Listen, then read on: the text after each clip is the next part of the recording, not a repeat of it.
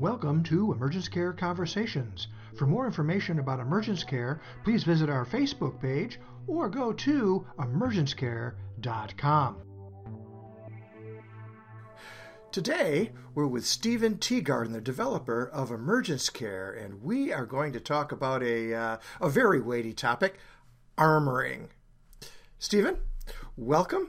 Let's dig right in. What is armoring? Okay. You know, Jeff, with a lot of the concepts that support emergence care seem to be pretty deep, weighty topics, and armoring really is one of these topics.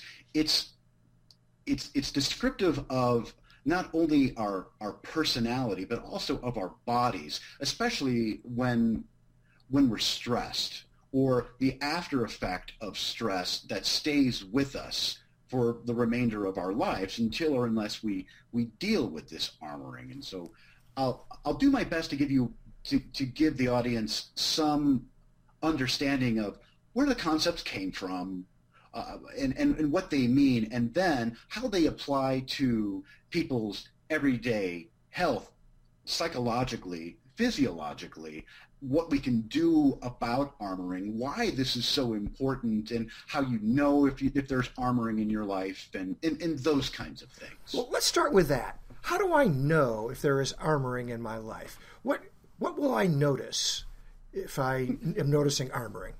Sure. Stress, fatigue, irritability, frustration. It seems like things are always the same. You know, no matter what I do, it kind of stays the same. I'm trying to keep my head above water. I'm trying to stay one step ahead of things.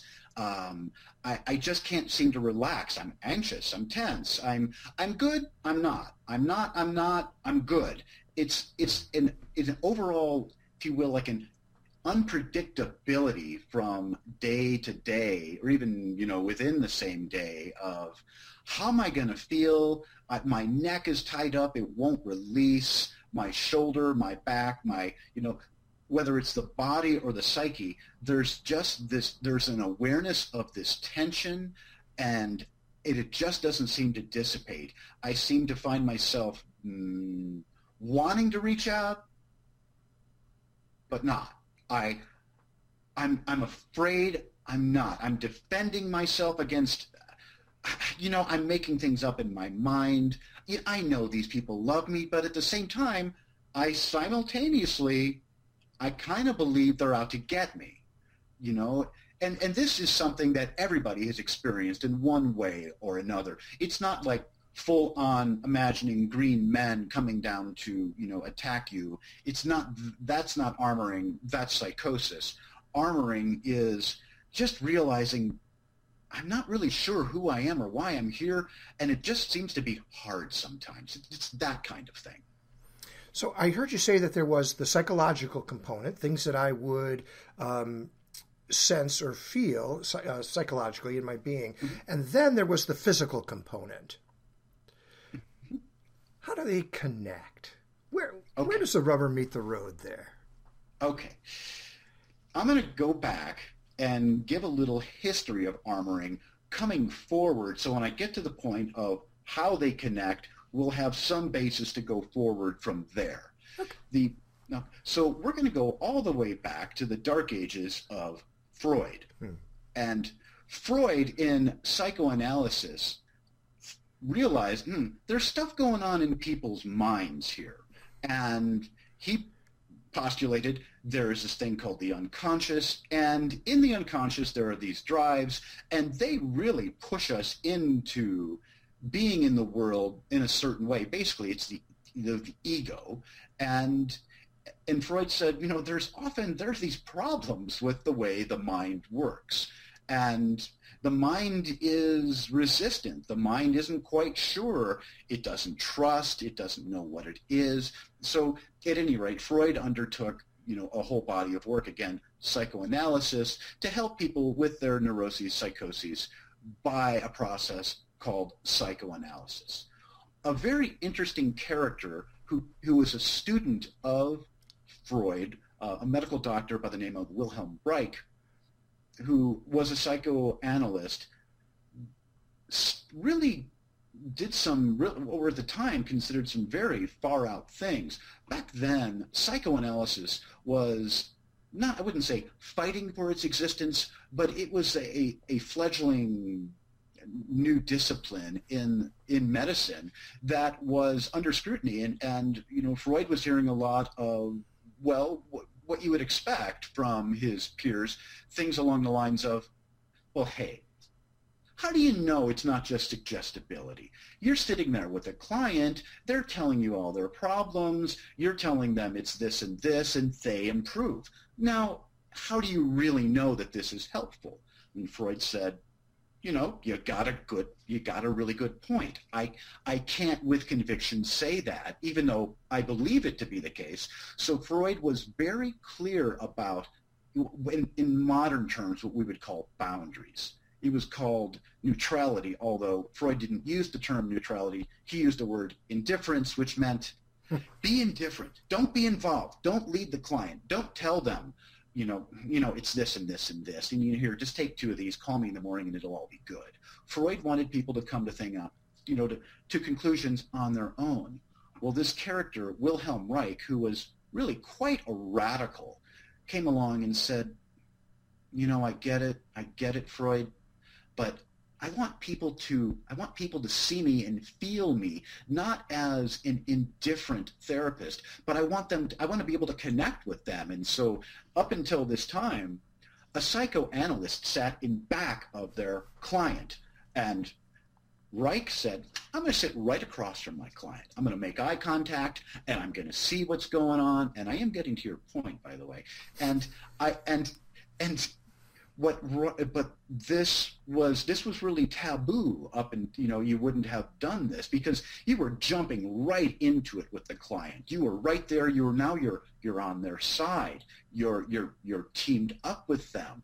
Well, what Reich noticed is when people went through psychoanalysis, when he could see them face to face, session after session, he said, "Wow, they look more relaxed. Their faces change. Their shoulders drop down. They don't look as defended." He was saying, like, I might ask somebody, "How are you doing?" and they would, good. And he said, "Wow." And now I ask him, "How you doing?" and the guy goes, I'm doing pretty well. And I'm saying, so when people go through psychoanalysis, their character changes, and as a result, their body changes. They really seem to meet in the same place through the eyes of human experience. It's basically impossible for us to make a big distinction between consciousness and the body. In other words, I might wake up at night aware, conscious that my shoulder hurts. They're basically inseparable. What Reich began to say is, it's your thoughts, it's your beliefs, and it's basically the things that you resist letting happen that causes your character to become tight, and in turn, your body becomes tight. He didn't really distinguish them. He just said character armoring, if you will, it precedes and leads to physical armoring. So Freud, he seemed to stop at the mind. He didn't go at the body Right. because the way you described it, he had to be disengaged because, hey, this was science, and he had to make it very scientific and prove that he was not influencing. So he didn't make the leap to the body. And what I heard you say was Reich. He says, now that I'm looking at you, I'm noticing things about the body. There's got to be a connection here. Let's explore that. And Reich, if anybody was going to do this, it was him. He was the rebel. He was the guy who, for all intents and purposes, toward the end of his life, was really a full-on psychotic. And, not right or wrong, not wanting to denigrate the man. He made fantastic contributions and then kind of spun off into his own direction. But, yeah, Reich was the guy who said that. This seems to be tied to that, whereas Freud just stayed with the mind. And it's not as though Freud didn't say, wait a minute, these psychoses are leading to, maybe the palsy on the face or the whatever it is going on in the body. It's not as though he didn't know that or have that recognition, but Reich took off with it, and Freud stayed with the mind. And inevitably, the way that I see it is that we've thrown Freud away and said, oh, Freud with his crazy theories. He had a lot of extraordinarily penetrating insights that ultimately he was right. It is all about the mind.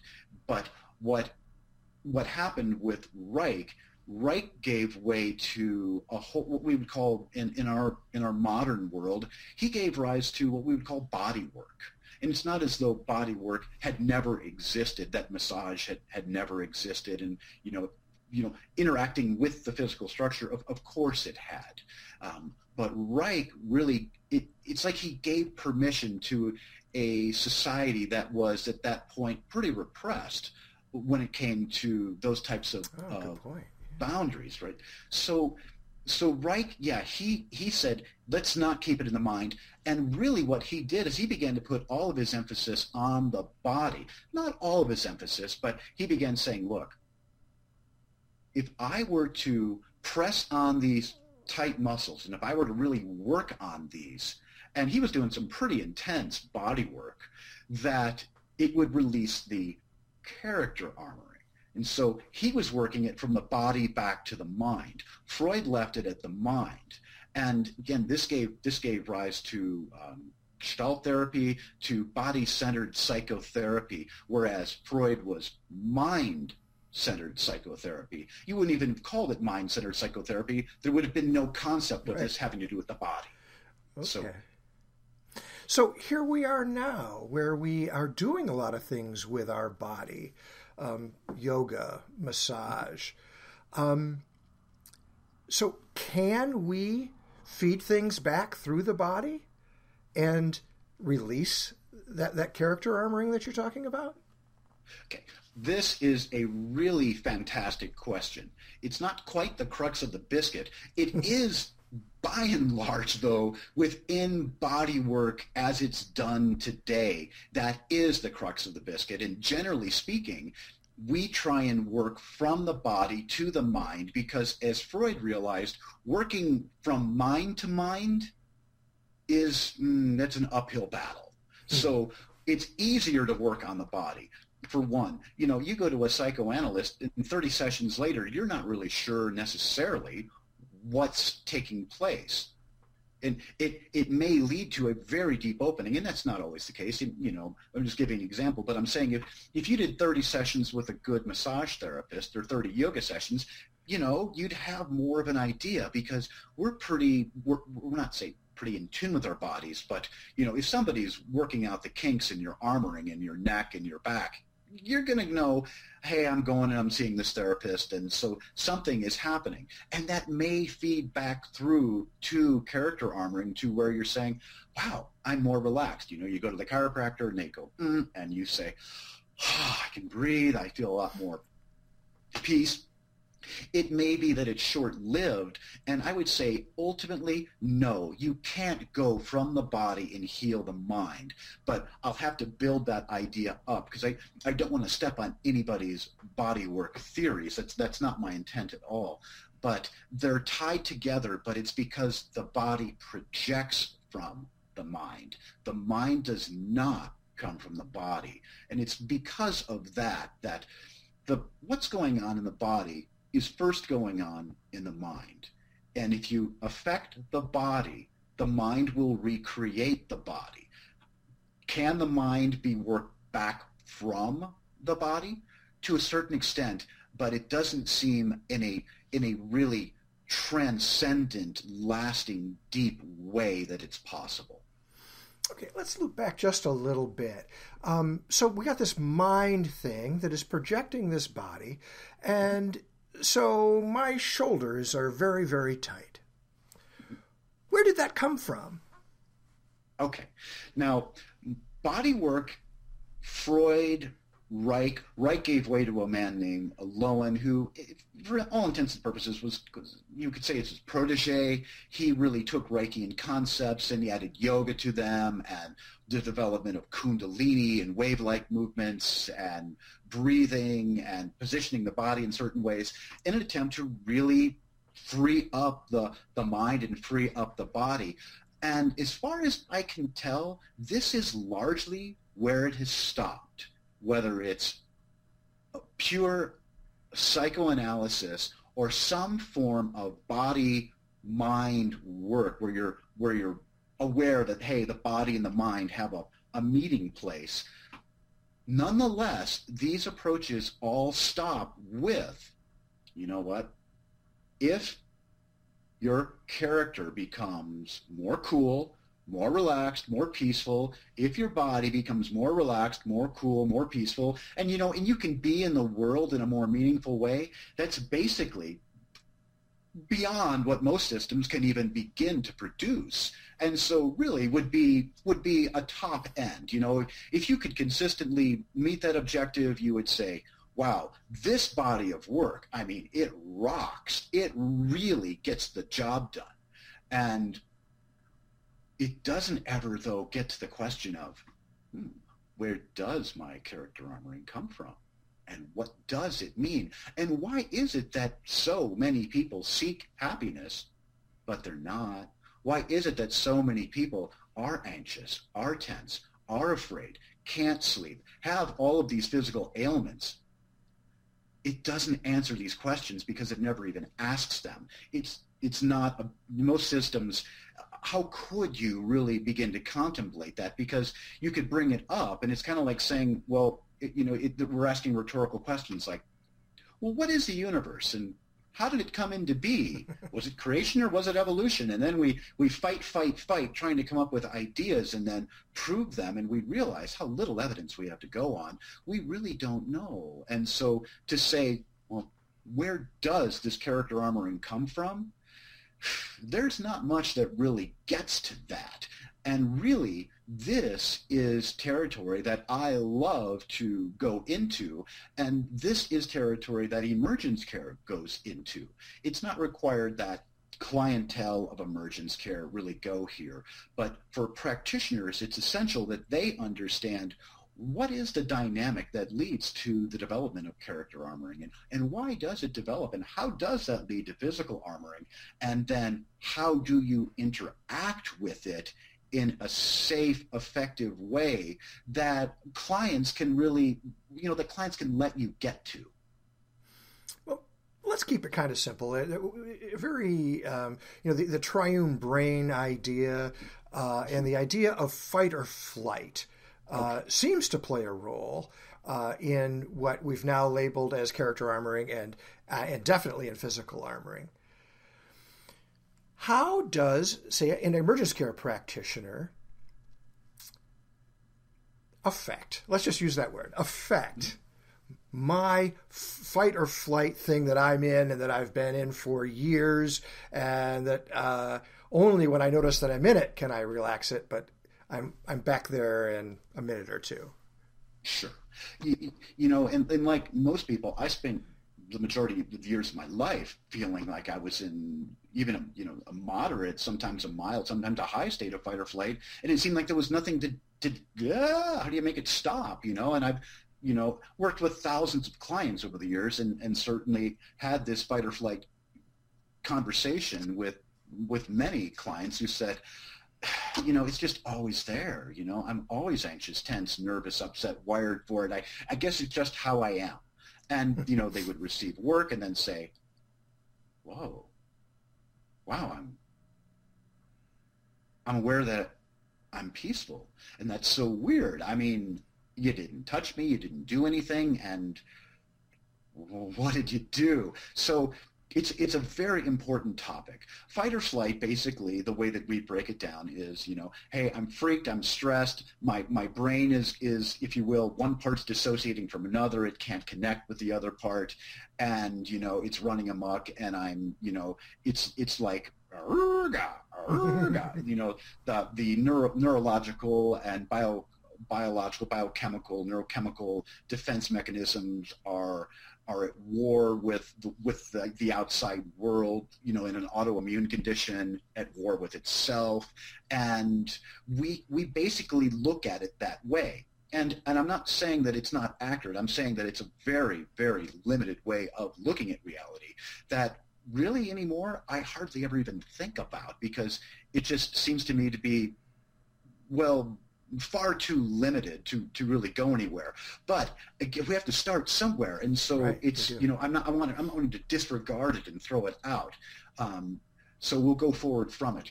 The idea again of fight or flight, I'm seems like I'm predisposed to do one or the other, fight, flight, or freeze, somewhere in the middle, and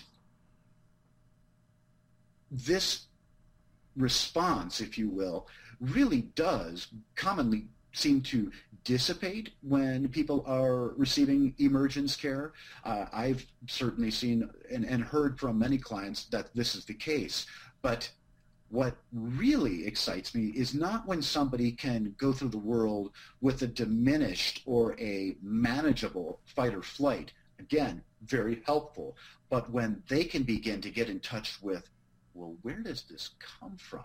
I've been saying it's my job. It's my finances. It's my boss. If you had my boss, you'd understand. You'd be in fight or flight too. But they never stop to go, now wait a minute. Why don't I get a different job? And realize that there's something in the character that is seeking this dynamic, that is looking for this dynamic. Instead of saying it's my circumstances, what we recognize in emergence care is there is something within the dynamic of the personality. You could say the ego, you could say, as the term that Wright came up with, the armored character, that there is something within that construct that we're all identified as that is seeking this out. Wait a minute, Stephen. Are you trying to tell me that I am more comfortable armored up?